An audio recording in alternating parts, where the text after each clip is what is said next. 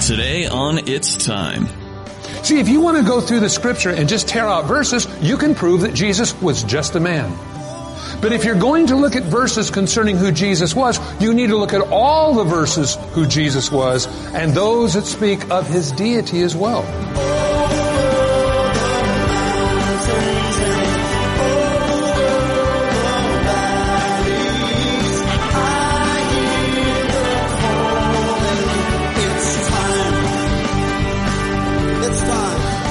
Hello and welcome to It's Time, the daily teaching ministry of Pastor Mike Kessler, the pastor of the River Christian Fellowship in Twin Falls, Idaho. Today, Pastor Mike is teaching on the book of 2 Peter. The study on 2 Peter is part 2 of the Peter series, and if you'd like to catch up on the series, 1 Peter is available for free download through the iTunes podcast store, or you can purchase it from CSN at 800-357-4226. With 2 Peter, here's Pastor Mike. 2 Peter.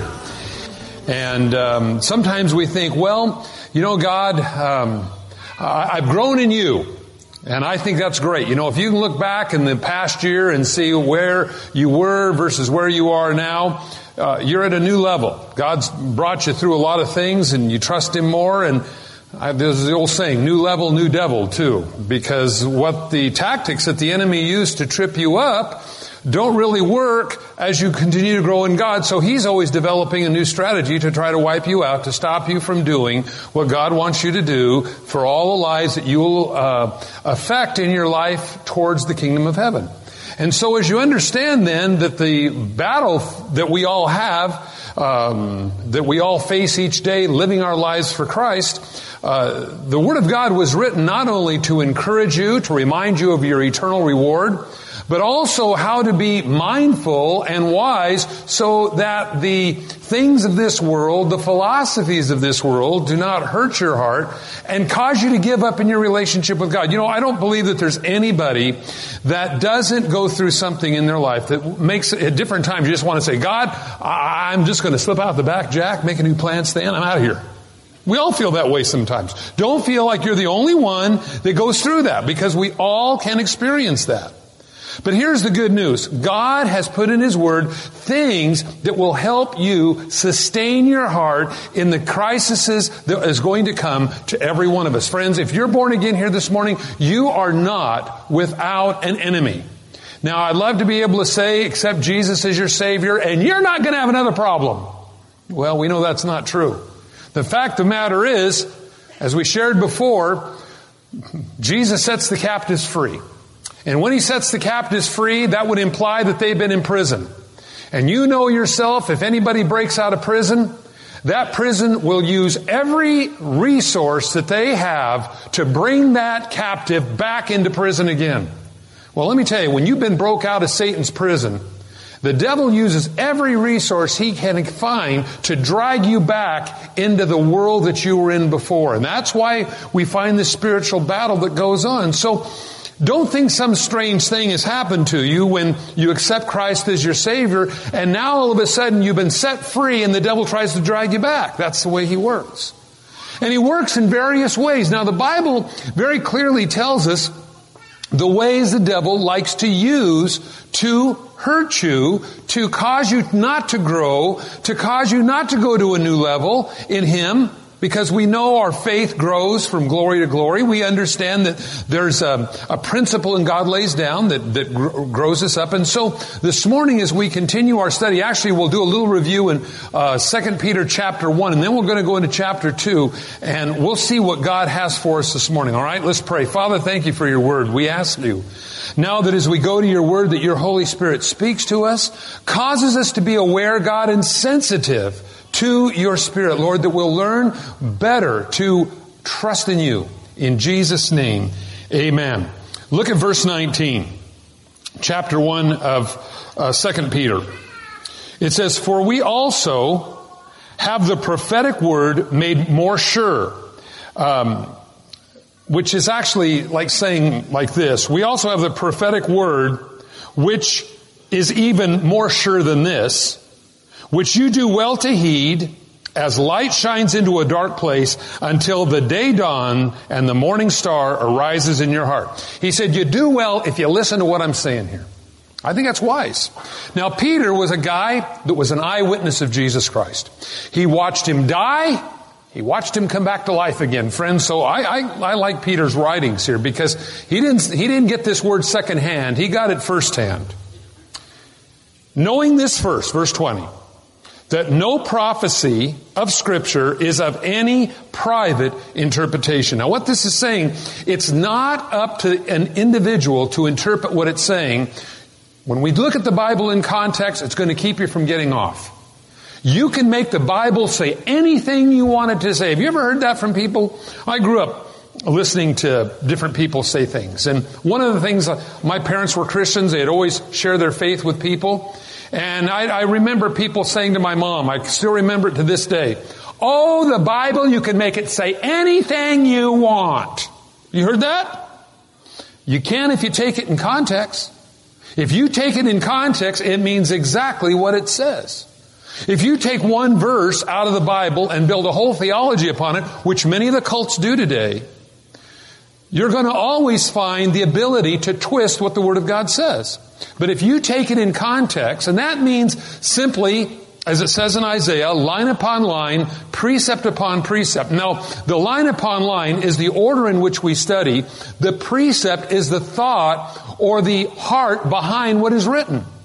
He said, if you do that, you're not going to get messed up. That's how you study the Word of God. Line upon line, precept upon precept. And that means that prevents somebody from taking a verse and tearing it out of the Bible and building a theology upon it. Now, I've used this illustration before, but I like it because it fits well. I can do all things through Christ that strengthens me. Many of you are familiar with that verse. So that means we can rob and steal and pillage because I can do all things through Christ that strengthens me. Is that what it says? Well, if you look at the context, it's speaking of a godly life and serving God. Not that it's a free license to go out and do whatever we want to do. Well, friends, there's many other verses like that in the Bible. You come across there in Corinthians 15, where it talks about baptism for the dead. And you'll find different religions grab on to baptizing for the dead then. Well, the Corinthian church was doing a lot of really kooky stuff too. They had taken the communion sacrament, you might say, and changed it into a drunken party. That's how bad it was. I tell people, if you're ever going to try to get some doctrine, don't try to get it from the book of Corinthians. Because Paul's letter to the church at Corinth was a corrective letter because they were doing all kinds of crazy things. So getting back in balance again is what's so important if you're going to keep your life from getting ripped off. Listen, bad beliefisms lead to bad behavior. That's the way it always is. If you believe that you're evolved sludge, well, you can then do whatever you want to do because you're just a higher form of animal. But on the other hand, if you believe that God divinely created you and life is from God, all of a sudden you put a high value on life and what God is going to do in your life and do in the lives of others.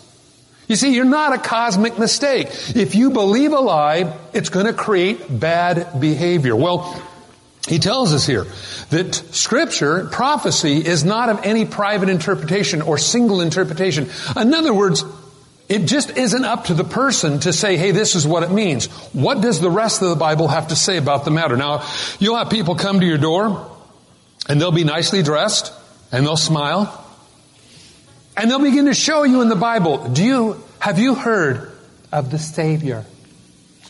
Yeah, I think I have. Let me tell you about the Savior. And then they'll go through the Bible and show you every verse where Jesus was a man.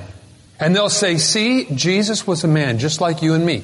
And then you say, yeah, but the Bible also says he was God. No, he's not God. Well, wait a minute. Yes, he is.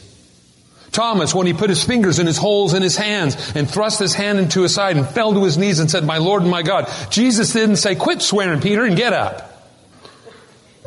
He didn't stop him from saying, my Lord and my God.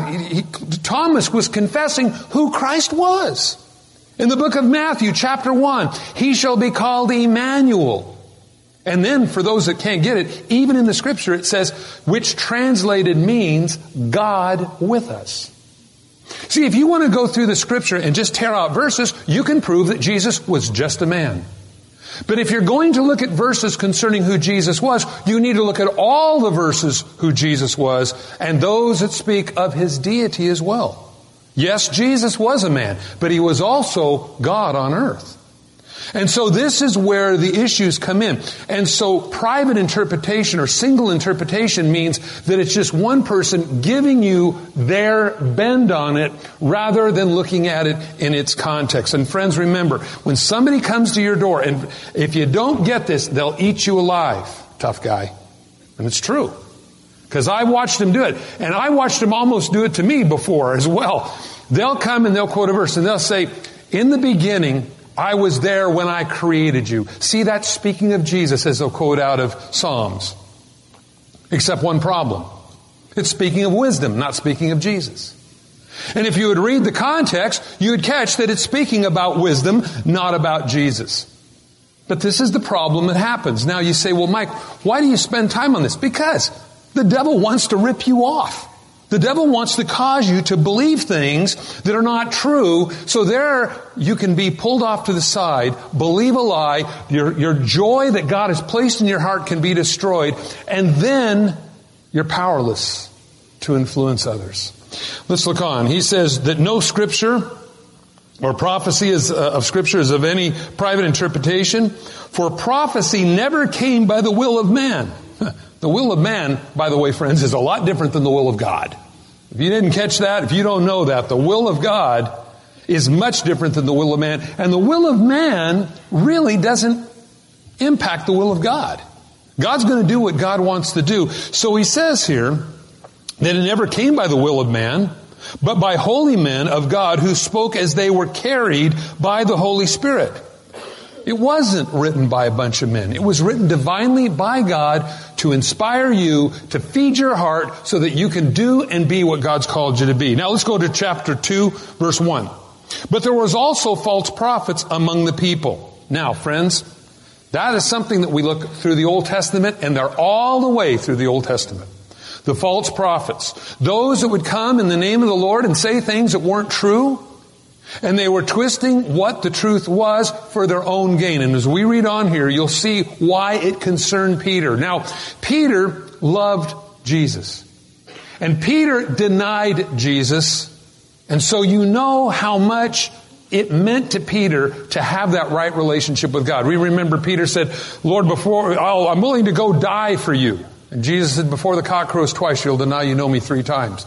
And Peter couldn't believe it. But just as Jesus said, as Jesus was then arrested later on that evening, and he was in the courtyard, and they had blindfolded and they were beating Jesus, different people would come up to Peter and say, now you're a Galilean, you're one of his followers, aren't you? And Peter would deny that he knew who the Lord was. Well then when Jesus caught up with Peter along the Sea of Galilee, he asked him 3 times after Jesus rose from the dead, Peter, do you love me? And it is interesting to me that Peter understood the importance of maintaining a relationship with God. And what can destroy that type of relationship, and that is bad information in our lives. You see, whether it comes from yourself or whether it comes from somebody else, there is something that wants to separate you from God's purposes. Notice it says, but there were also false prophets among the people. Even as there will be false teachers among you who will secretly bring in divisive heresies, even denying the Lord who bought them, and bring on themselves swift destruction. It is interesting, isn't it, that he says, as there was then, there will be now. I always think it's funny. You look in the Old Testament, and you see these guys doing all this different stuff. Those that would prophesy victories for the nation of Israel. And they weren't speaking on God's behalf. You look at Jannes and Jambres in the Old Testament who withstood Moses. False prophets. Friends, they're always going to be around. So how do you know if something's straight or not? Well, you got to know the Word of God. Now that's why God's given you a Bible. And that's why it's important, I believe, that we teach the Word of God, line upon line, precept upon precept, so there is no tampering that can go on with the Word of God. I can give you flowery sermons on, aren't you good looking? Yeah. And you can go out of here thinking you're real good looking, but you can still be very vulnerable to the enemy. We can talk about slip Jesus in your pocket and climb to the top. And you can actually use many of the biblical principles in your business and do very well in your business, because I believe that all things are designed by God that work well. And so whether it's your personal life or your business life, you can apply biblical principles in your life, as we talked about last week, or in your business, and your business will prosper. But you can still not have that line upon line basis for your faith that, as an example, in a new year, the devil's going to come after every one of you. Don't think that, well, I'm a Christian, Mike, I'm not really doing anything to really make the devil mad at me, so I'll be okay. You know, me and God and the devil all have agreement. I'm okay, you're so-so. No, I mean, we're all right. The truth is that if you're born again here this morning, the devil's going to come after you with a club. And he will be clever, but he will show no mercy. And you have to remember that you have a real, live enemy of your soul. And how that works is through various ways. Now, he talks about the false prophets that were then and the false prophets that are now. It still goes on, friends, and your defense is knowing what the Word of God says. Because it doesn't necessarily come from people who are in the cults. It can come from people who are Christians or even call themselves brethren. Now, when you realize that Jesus had 12 disciples, Jesus being God, and among them was Judas Iscariot. What's the ratio? Back to math class 101. That would be a ratio of 1 to 12. And you look at a room like this and you wonder, God, where does that leave us? God doesn't want us to look at each other suspiciously, I don't believe. But I do believe that we have to realize that sometimes Christian brethren don't always act the way they're supposed to act. And when that happens, we beat them up. No, not at all. When that happens, what does the Bible say we do for them? We pray for them. That's what we're supposed to do as Christians. You know, the Bible tells us how we're supposed to respond to one another. But when somebody sets themselves up as a teacher and does this kind of stuff, and that is whether they're running down the Sunday school teachers or somebody that tries to serve in the church here or me or somebody else, hey, listen, be careful of that. Because, see, there might be another motive why they do these things. Now, as we read on here, we're going to see this. Verse 2, it says, many will follow their destructive ways, because of whom the way of truth will be blasphemed. It says many people will follow them. Why? Because there's just something within the heart and the nature of the old sin nature that loves to enter into that kind of behavior. It says, and this is the reason why, verse 3, by covetousness. Now, we don't use that word much anymore. That's kind of an old King James word. You know what I mean? Now, you children, don't be covetous. No one turn to another. No, we don't usually say that. But we do use these words. In their greed. So substitute by covetousness. But in their greed, they will exploit you with deceptive words. For a long time, their judgment has not been idle, and their destruction does not slumber. He says it is because they're greedy they do these things. Isn't that something? They want something that you got. Now, you might notice that in your own personal life. You'll have maybe friends that are around you that may treat you nice. They may even call you their friend. But if you've got something that they want, whether it's position, money, power, boyfriend, girlfriend, husband, wife, children, whatever it might be, the Bible says because they're covetous or they're greedy for what you have, they will come after you and desire to do these things to you. As it says, they will exploit you. Now, I think that's scary because it tells me that not everybody, even called by the name of the Lord, has pure intentions. Now, we want to have our intentions pure. That's the heart of, I believe, of a Christian. And I believe that's what is made manifest as we pray to God. And we say, Lord, not my will, but yours be done. And the Lord begins to refine what we're doing inside. And He begins to reveal to us the motive or the spark plug or why we do what we do. And we can be doing things that look spiritual, but it could be for a completely different reason. A lot of times people might be doing something as example in the church. So everyone thinks, oh, well, there's a Christian. Oh, yeah, that's really good. But there's really another motive why they're doing it.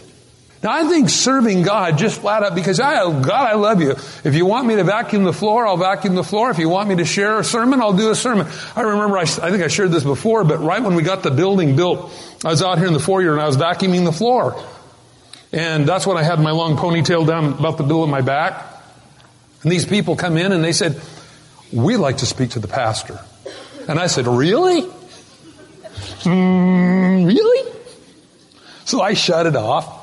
And I said, I'll take you to him. They said, okay. They didn't really want to talk to me, but they want to talk to the pastor. So I brought him back to my office and I opened the door and I said, have a seat. And they sat down and I went over and sat behind the chair, behind the desk. Their eyes got real big around. We oftentimes think people are different than they are. We oftentimes judge people differently than they really are. And as I look at this, I see that greed is one of the things that will cause even a Christian to tweak. And I think that's very, very serious. And I think we need to be very careful of that. If you see that, and to notice that, if you ever notice that in your own life, and you start seeing the greed that comes up in a person's heart, and you're willing to compromise your Christianity for that, you know that that's not what God wants. See, the problem is a lot of times people will portray to be very Christian until you have something that they want. And even though they may call you their friend, they still want what you have and they'll destroy you to get it. And I just want to encourage you to remember that maybe not everybody around you has the same motive and heart that you do. So just be sensitive to that. And when they do act weird, all I can tell you is do what Jesus did. One of the most astounding things that I find in the Last Supper, that great commemorative supper in which Jesus fulfilled, you might say, what the Passover was all about in the Old Testament, where the blood of the lamb that was on the doorpost when the death angel came through on the 10th plague, and the death angel passed over the house of Israel, but in the land of Egypt, in which didn't believe in the blood of the lamb, the firstborn of every living thing in the nation of Israel, or Egypt died. But we understand that, and Jesus held up the cup and said, this is my blood which is shed for you. He held up the bread and broke it and said, this is my body which is broken for you. And we see that. But to me, one of the most astounding things about that is who was there was Judas Iscariot.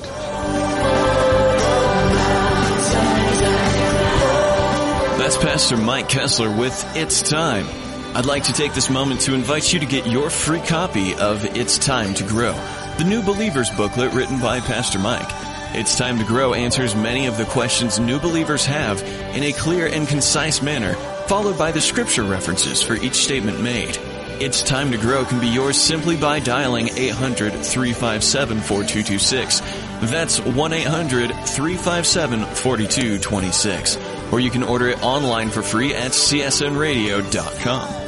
Don't forget, if you'd like a copy of today's program, you can call our toll-free line I mentioned before, and that's 1-800-357-4226. Also, the daily free podcast is available through iTunes by searching for It's Time in the iTunes Store. On behalf of Pastor Mike and all of us here at the River Christian Fellowship, thanks for listening, and tune in next time for It's Time.